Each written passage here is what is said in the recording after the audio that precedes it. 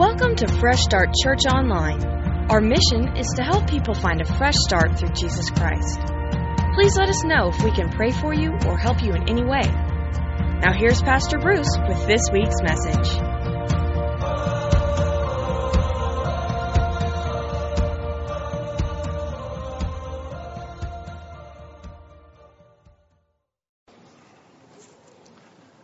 Well, we are in week 3 of our series, How to Get Through What You're Going Through.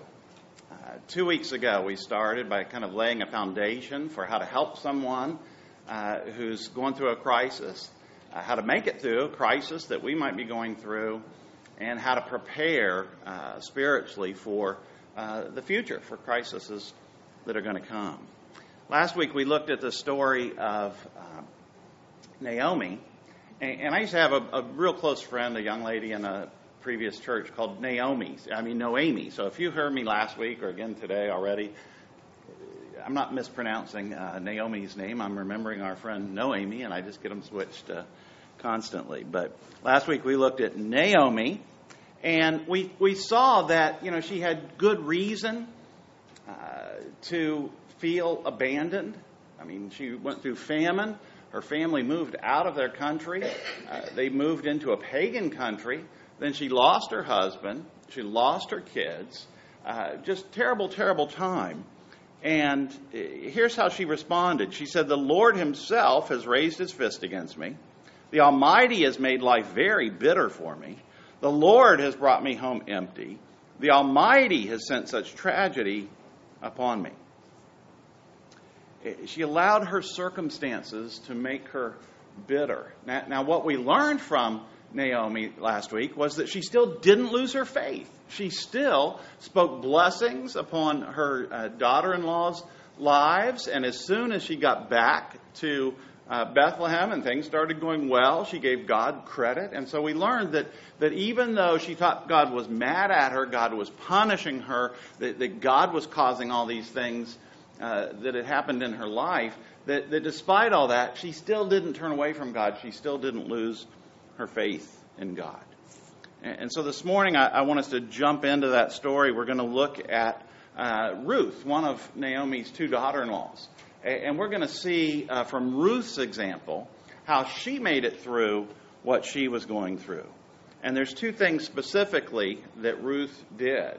And I told our young people here this morning, there's a crossword puzzle. There's no puzzle this morning related to the sermon. But if you can tell me 2 things afterwards, 2 things, regardless of your age, 2 things that Ruth did that made her better instead of bitter, then you get candy at the end, just like if you'd done the puzzle. So we're going to see from Ruth's example what she did after going through a crisis, what she did to become better as a result instead of becoming bitter.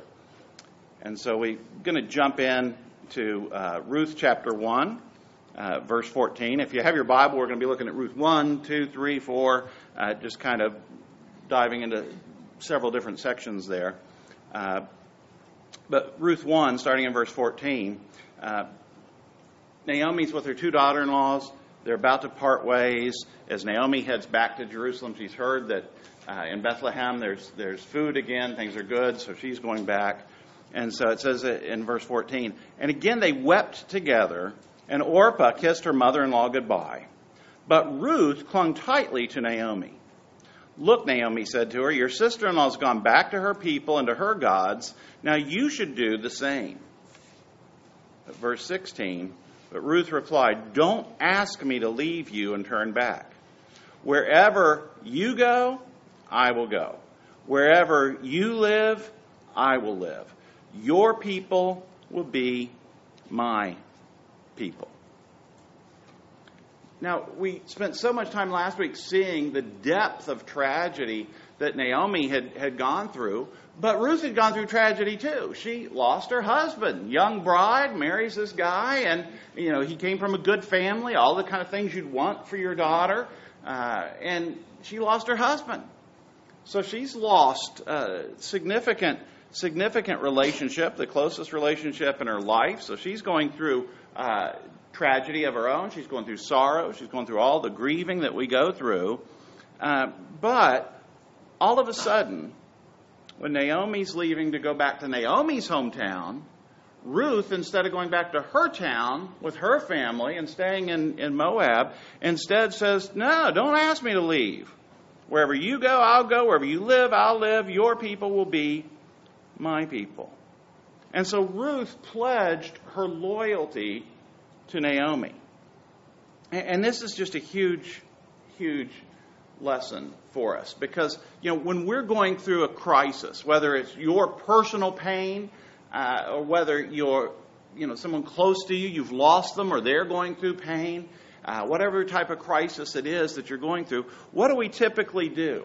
When we're in crisis, all of our focus is on ourselves, isn't it? All we can think about is, what am I going to do? I feel this way. This has happened to me. And that's understandable. All of our focus is on ourselves. And when that happens, we don't get better. Because we focus on what we don't have. We focus on the pain that we do feel, and we don't typically get better doing that. In fact, if you've ever been around someone like that, even if they've gone through, real legitimate crisis, they've really suffered tragedy, if you watch them just become someone that life is all about them, it's kind of not much fun to be around those people. You feel sorry for them, and you might reach out and help them for a while, but you kind of lose just the desire to even be around them. And so that's what we typically do. Typically, we say, me, me, me, me. This is what's going on with me. But Ruth did the exact opposite. And this is such a huge point. Ruth said, I've lost my husband. I've lost my home. I've lost my world as I knew it. But instead of focusing on me, my problem, my loss, my sorrow, my grieving, I'm going to help somebody else. That is so huge. Why is it so good? Especially, you see this a lot of times with older people, if they've been married a really long time. Now, some of us are really young and we've been married a long time. But, when I get old, I'm sure this will be the case. That, if you've been married a really long time to someone and you lose them, it's just grief beyond what we can comprehend. But what helps people in that situation a lot of times is they will start volunteering somewhere. All of a sudden they're a pink lady at the hospital, All of a sudden they're taking their eyes off of themselves, off of their pain, off of their loneliness, and they're doing something for someone else. That is such a huge factor in our recovery. It's such a huge factor in our spiritual growth for us to say, okay, I've had all this happen, but I want to help somebody else. I'm not going to have a lifelong pity party. I want to put my focus on somebody else, support someone else, serve someone else, reach out to someone else. And so that's exactly what Ruth did. She didn't talk about it. She didn't say, well, I wish there was somebody to take care of me. No, she just said, I'm going to serve my mother-in-law. Most people don't even like their mother-in-laws. More jokes have probably been made about mother-in-laws than, any other relationship. But Ruth, who saw Naomi's loss, she was there for it all. She saw her loss. Part of Naomi's loss was Ruth's loss, her husband, Naomi's son. But she said, I'm going to focus on Naomi. I'm sticking with you. I'm going to be by your side. That is such a huge factor. It does us so much good when we're going through something difficult to take our eyes off of us and our circumstances and put them on someone else, helping someone else, serving someone else. Look at the rest of verse 16. Ruth says, your God will be my God. This is huge. This is huge. What was Ruth's God? Well, she was a Moabite. She lived in a pagan nation. They worshipped false gods. She was as opposite as you could be from the Israelites, from the family of God. Here she would be the enemy. In fact, the Moabites were the enemy of God's people. And she says, your God will be my God. So not only did she not turn away from God because of her tragedy, she turned to God. And it wasn't her God. It wasn't a God that she was familiar with. You know, a lot of people, if they were raised in church, or maybe they became a Christ follower at a young age and kind of drifted away at some point, if there's tragedy in their lives, all of a sudden they turn back to God. It kind of redevelops an interest in God, or a hunger for God. You know, okay, man, I've lost everything I thought I had. I need to turn back to God. A lot of people do that. But in this case, Ruth wasn't turning back to God. She was turning to God for the first time. She was turning to God despite having watched her father-in-law die, her brother-in-law die, and her husband die. So Ruth did two things that helped her get better instead of bitter. She turned her focus on someone else and serving them, and she turned to God and sought to serve Him. Your God will be my God. I don't know when Ruth was saved. I don't know if it was at that moment that Ruth said, I'm going to follow your God. I'm going to follow the God of Abraham, Isaac, Jacob. I'm going to follow what you have taught me as the true and living God. I don't know if that was the moment that she put her faith in God. Maybe it was a growing thing as she'd seen the example of her mother-in-law and her former father-in-law had passed away. Maybe it was the example of her husband who had passed away. We don't know exactly what influence there was. My guess is, though, she's wanting to stay with Naomi, and she's wanting to follow Naomi's God. So it had to be Naomi's life, I would think. It had to be her example. It had to be her living witness. That even though she felt like, God had punished her, there was still something about her relationship with God that made Ruth want a relationship with that God. See, we don't know. When we're going through a crisis, we don't know who's watching. We don't know how people are watching us, and how watching us make it through is going to make a huge difference. It's fascinating sometimes when people say, man, there was such turmoil going on, but that guy over there had a peace. That lady, there was some peace about her, that even though terrible things were happening, she was the one that just didn't seem to rock her world. And they look and they say, what's the source of that peace? Well, I believe in the Prince of Peace. I'm a follower of Jesus Christ. So when we're going through a crisis, it's an incredible opportunity for God to use us to reach other people, because they look and they say, that person's got something I need. That person's got something I want. If they're able to make it through this terrible, terrible thing that's happening to them, then I want to be able to make it through.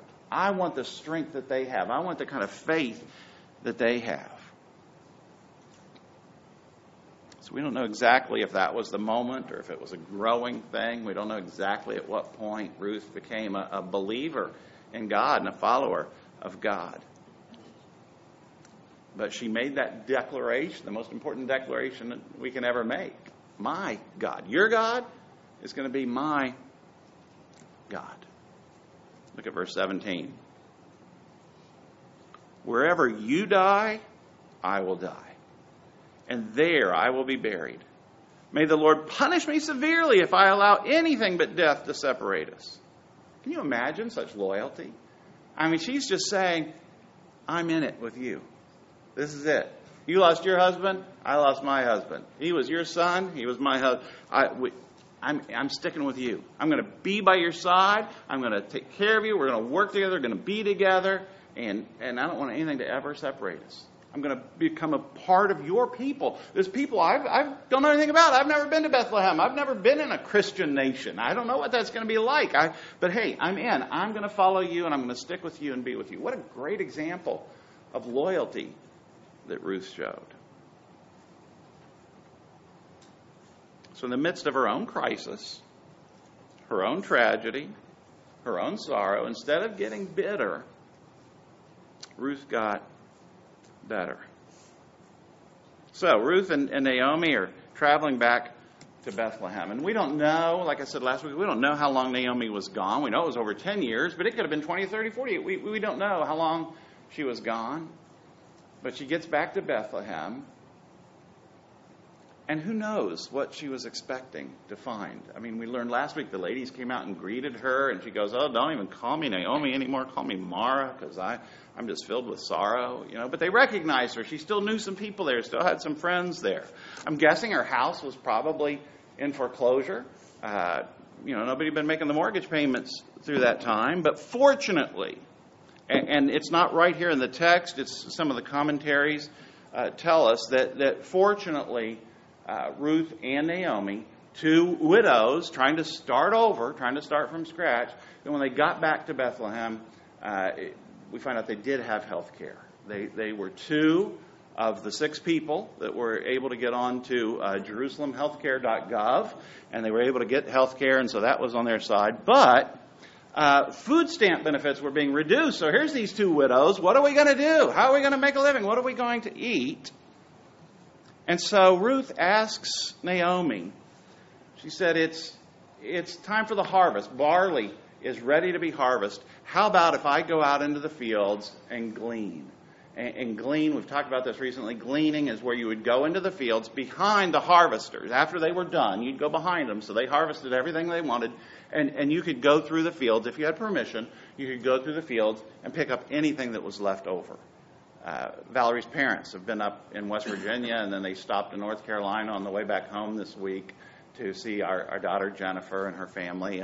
And Valerie's dad said, they were harvesting peanuts across the street. We went over and got one, and they come through and they chop them all down. They leave them laying there for a few days, and some other machine comes and gets them and harvests them. But, after that's done, you can go. I know people here that have gone to, they know somebody that owns a watermelon farm, and they'll say, "Hey, they're done. Anybody that wants watermelon, go over, because there's still a bunch of them left on the ground. You can go get them, otherwise they're just going to rot."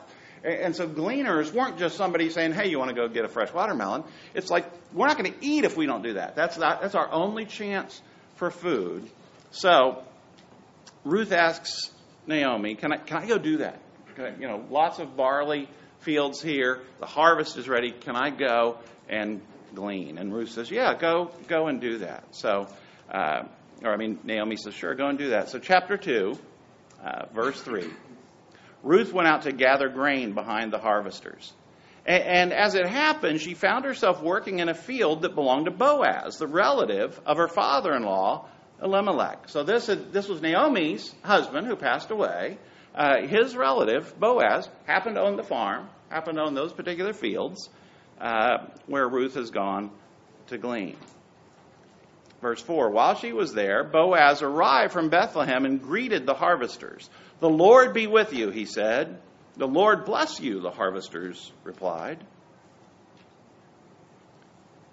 Years ago, I worked in a retail store. I've talked about it before. Dave was my boss it was Builder Square down in Palm Bay.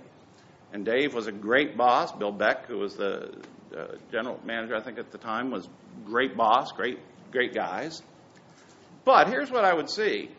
When the district guys would come in, Dave doesn't look easily intimidated, right? Dave's this good guy. He's the hardest working guy I've ever known. He's like, if you wanted to watch somebody perfect work ethic, that's what I saw working for Dave there. But district managers would come in, and all of a sudden this group of good guys, good men, qualified men, successful men doing a great job managing this huge store,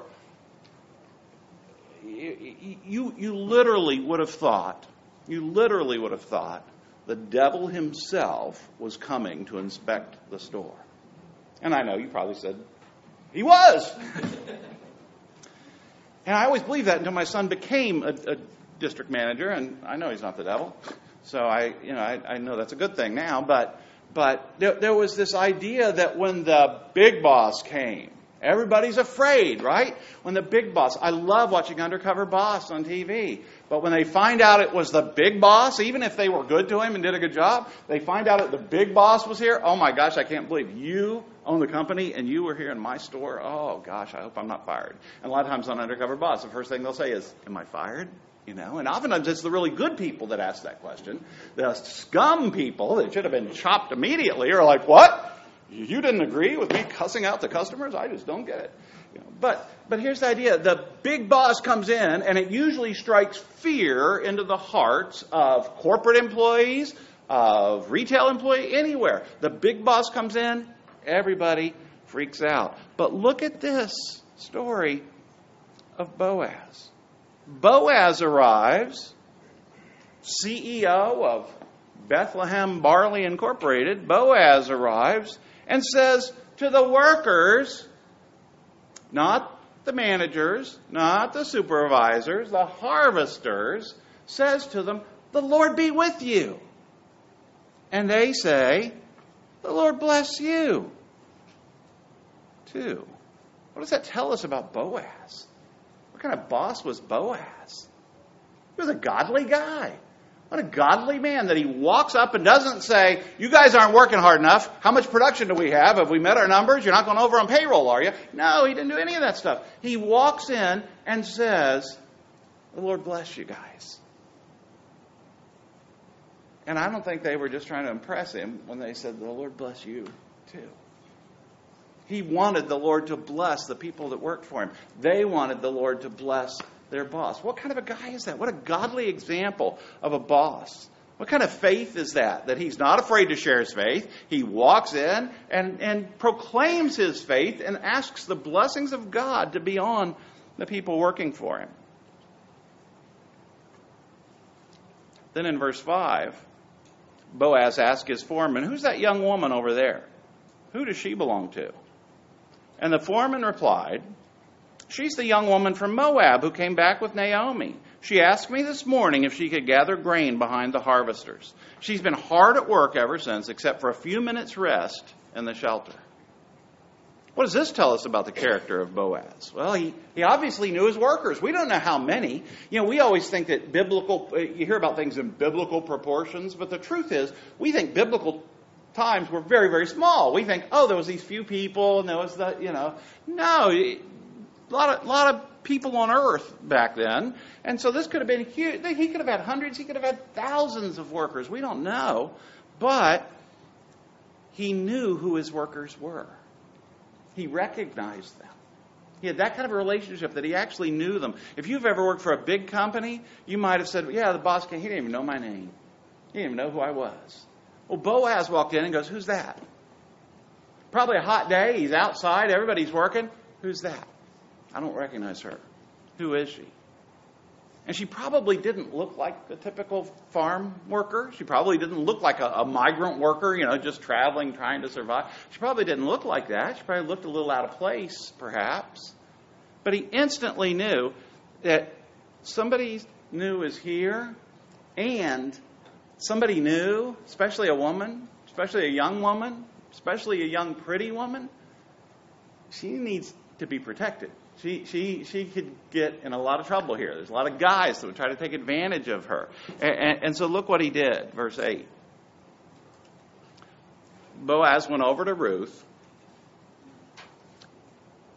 and he said, "Listen, my daughter, stay right here with us when you gather grain. Don't go to any other field. Stay right behind the young women working in my field." In verse 9, "See which part of the field they're harvesting, and then follow them. I've warned the young men not to treat you roughly. When you're thirsty, help yourself to the water they've drawn from the well." Ruth fell at his feet and thanked him warmly. "What have I done to deserve such kindness?" she asked. "I'm only a foreigner." So he sees this woman.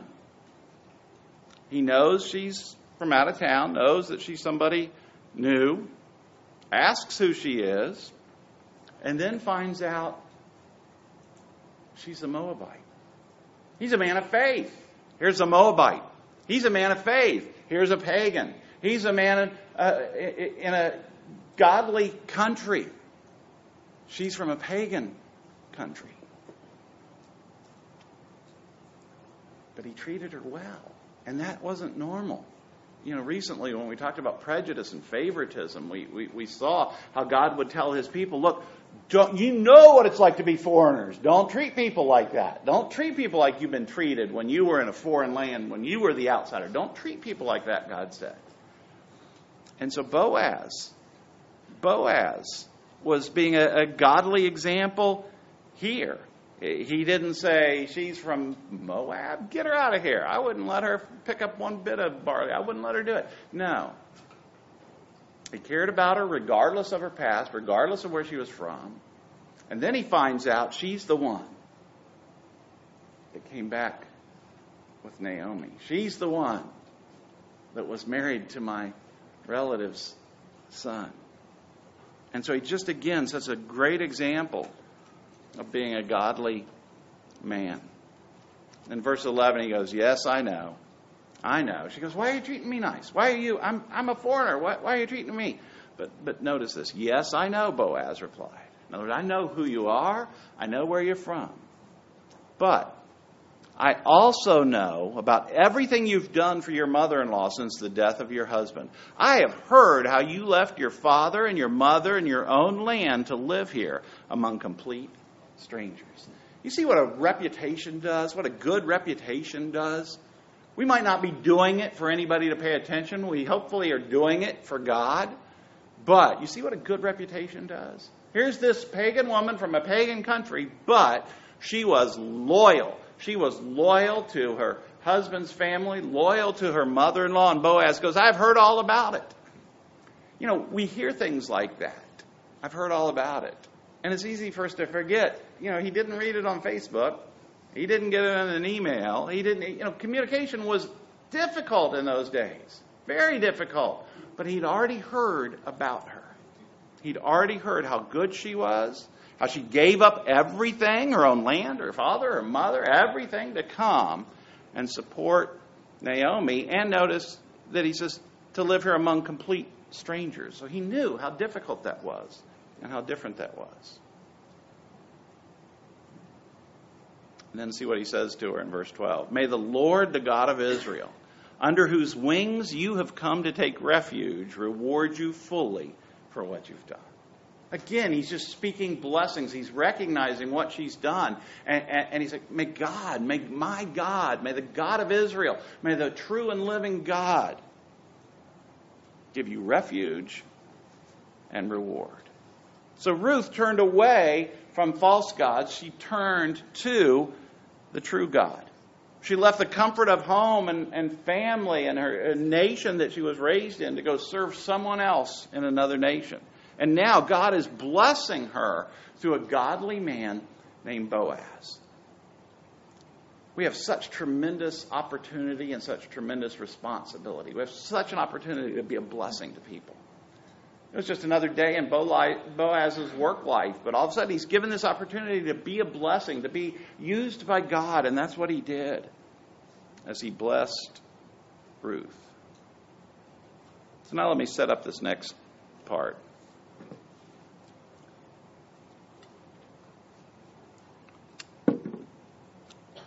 She keeps working. Boaz takes good care of her. He says, hey, when you're hungry, come over and eat with us. You don't have to go eat out. You're not an outsider anymore. You're an insider. Come eat with us. Come get whatever you need. I want you to come back to work. I want to make sure you're safe, you're protected. It takes really, really good care of her. And so Ruth tells Naomi about this and that it's Boaz. And back then there was a thing called a family redeemer. And I encourage you to read. This afternoon you could read all 4 chapters of Ruth in literally 30 minutes probably, all 4 chapters, and really get this whole story. But the family redeemer was kind of a process that if you had been in debt and you were sold into slavery, a close relative could be your family. Somebody in your family could be your redeemer. They could come pay off the debt, have you come work for them, but they're going to treat you good. They're not going to treat you like a slave. And there was lots of different angles on this to where someone could say, your family, let me come help you. Let me make sure you're taken care of. It was a very honorable way for family to be taken care of, even extended family. And so Naomi tells Ruth, here's what I want you to do. I want you to go to Boaz, and as you read it this afternoon, you can read the exact process, kind of how it all unfolded. And essentially, I want you to ask him to be the family redeemer. I want you to ask him to be the one that kind of oversees us and makes sure that we're provided for and taken care of. And so Ruth goes through this very specific process and makes that presentation to Boaz. And look at what he says over in Ruth chapter 3 in verse 10.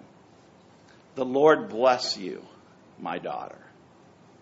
The Lord bless you. Now, if you read that story this afternoon, you're going to see that she actually laid down at his feet and went through this whole, like you'd kind of think, older guy, younger woman, boy, he really had the opportunity to take advantage of her here.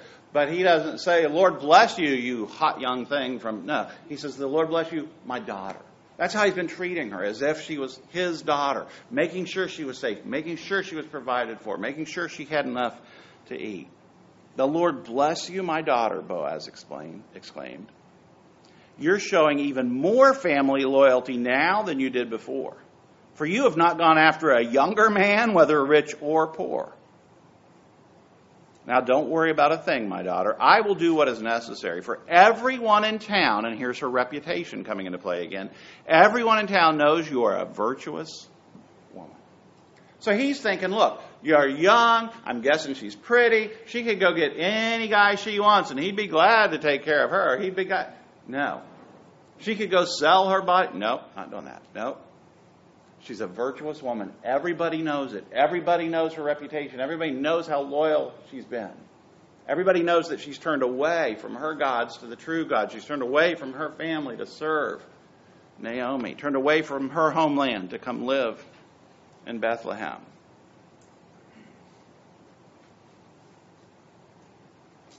And now, Boaz says, while it's true that I'm one of your family redeemers, there's another man who's more closely related to you than I am. Stay here tonight. In the morning I'll talk to him. If he's willing to redeem you, very well, let him marry you. But if he's not willing, then surely as the Lord lives, I will redeem you myself. Now lie down here until the morning. And so it's showing us Boaz's character again. He could have said, yeah, I'll pay off the land. I'll pay off any debts that you've got. You know, I'll make sure you and Naomi are taken care of. Hey, if you're still interested, I'll even marry you. He could have said that. And the mere fact that he said, wow, bless you, my daughter. You know, he's older, she's younger. This could have been a great deal for him. Other guys probably went to websites like MoabiteBrides.com and tried to get these mail-order brides to come over, those wild women of Moab to come over and be their bride.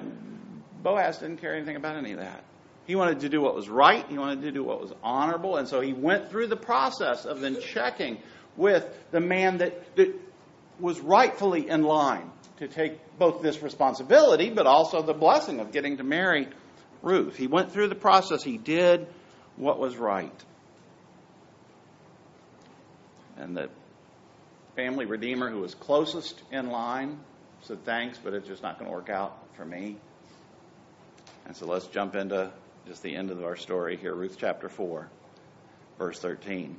So Boaz took Ruth into his home, and she became his wife. When he slept with her, the Lord enabled her to become pregnant, and she gave birth to a son. Now notice the reaction of the women in Bethlehem, verse 14. Then the women of the town said to Naomi, praise the Lord who has now provided a redeemer for your family, and may this child be famous in Israel. May he restore your youth and take care of you in your old age. For he is the son of your daughter-in-law who loves you and has been better to you than 7 sons. Naomi took the baby, cuddled him to her breast, and she cared for him as if she were her own. And the neighbor women said, now at last Naomi has a son again. And they named him Obed. He became the father of Jesse and the grandfather of David. Let me ask you a question. What would have happened to Naomi if she'd lost her faith and turned away from God? She blamed God, but she didn't lose her faith. She thought God was mad at her, but she didn't turn away from God. What would have happened to Naomi? How would her story have ended if she had turned away from God and walked away from her faith? Wouldn't have ended like this, would it? Her story wasn't over. Back when everything looked hopeless, her story wasn't over. What would have happened to Ruth if Naomi had turned away from God? Would Ruth have turned to God? I doubt it. Would Ruth have said, I want your God? Oh, wait a minute. You don't even want your God? You don't believe in him anymore? Okay, well then I guess I'm not going to go that way either.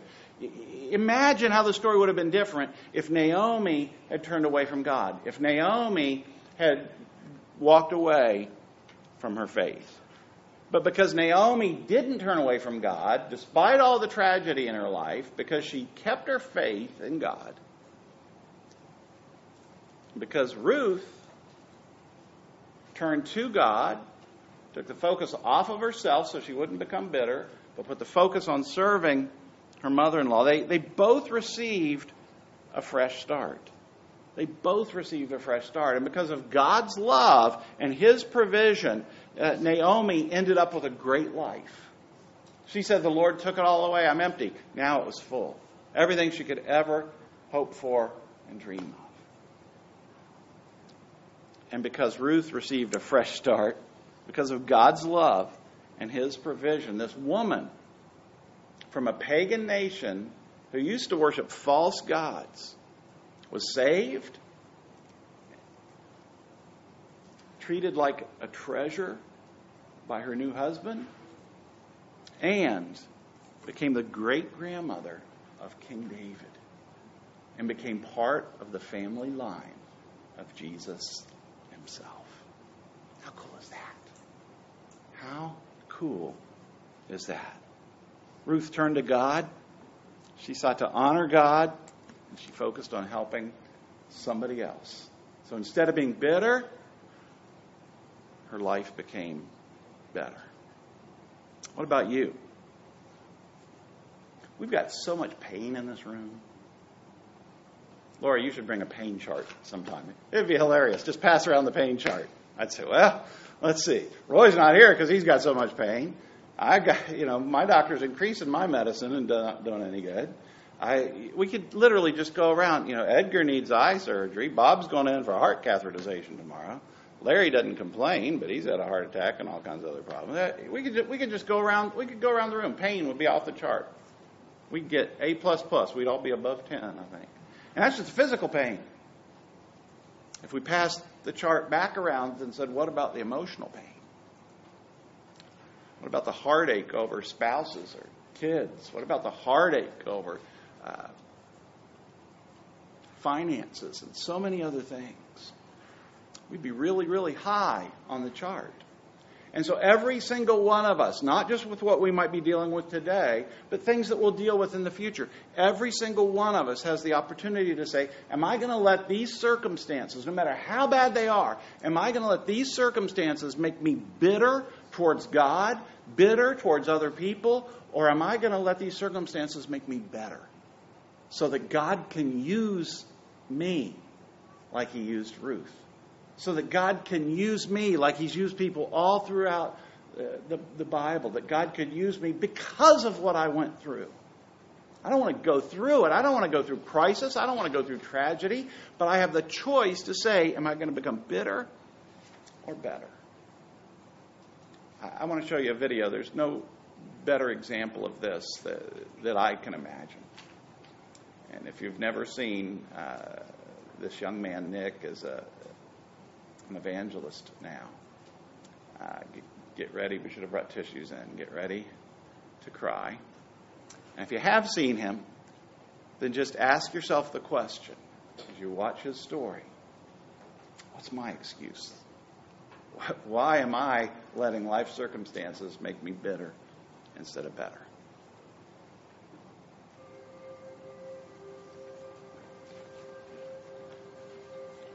I was born in Melbourne, Australia, 1982, and my parents had no idea that I was going to be born without arms or legs.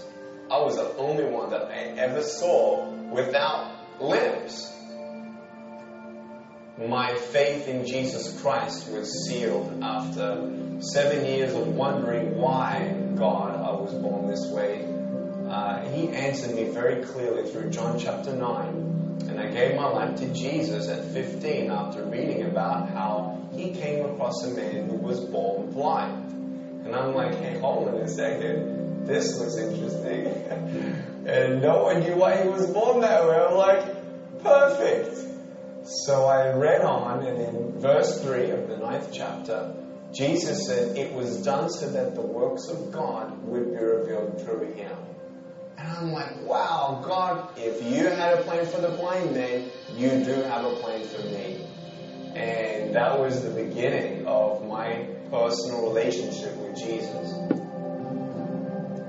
Youth groups were starting to call me. Churches were starting to call me. Opportunities were opening up everywhere for me to share my testimony. I was speaking in front of 300 sophomore public high school students. 3 minutes into it, half the girls were crying. One girl in the middle of the room started weeping. She put up her hand and she said, I'm so sorry to interrupt, but can I come up there and give you a hug? In front of everyone. She came and she hugged me. She cried on my shoulder and whispered in my ear. No one's ever told me that they love me. No one's ever told me that I'm beautiful the way that I am. I couldn't believe it. It changed my life. At that moment, I knew God was ministering to her through me. It's not by my speech or my power. It was God. And my heart was ignited with a passion. And it was an awesome day to see one soul transformed forever. That was when I knew I was called to be a worldwide evangelist. You don't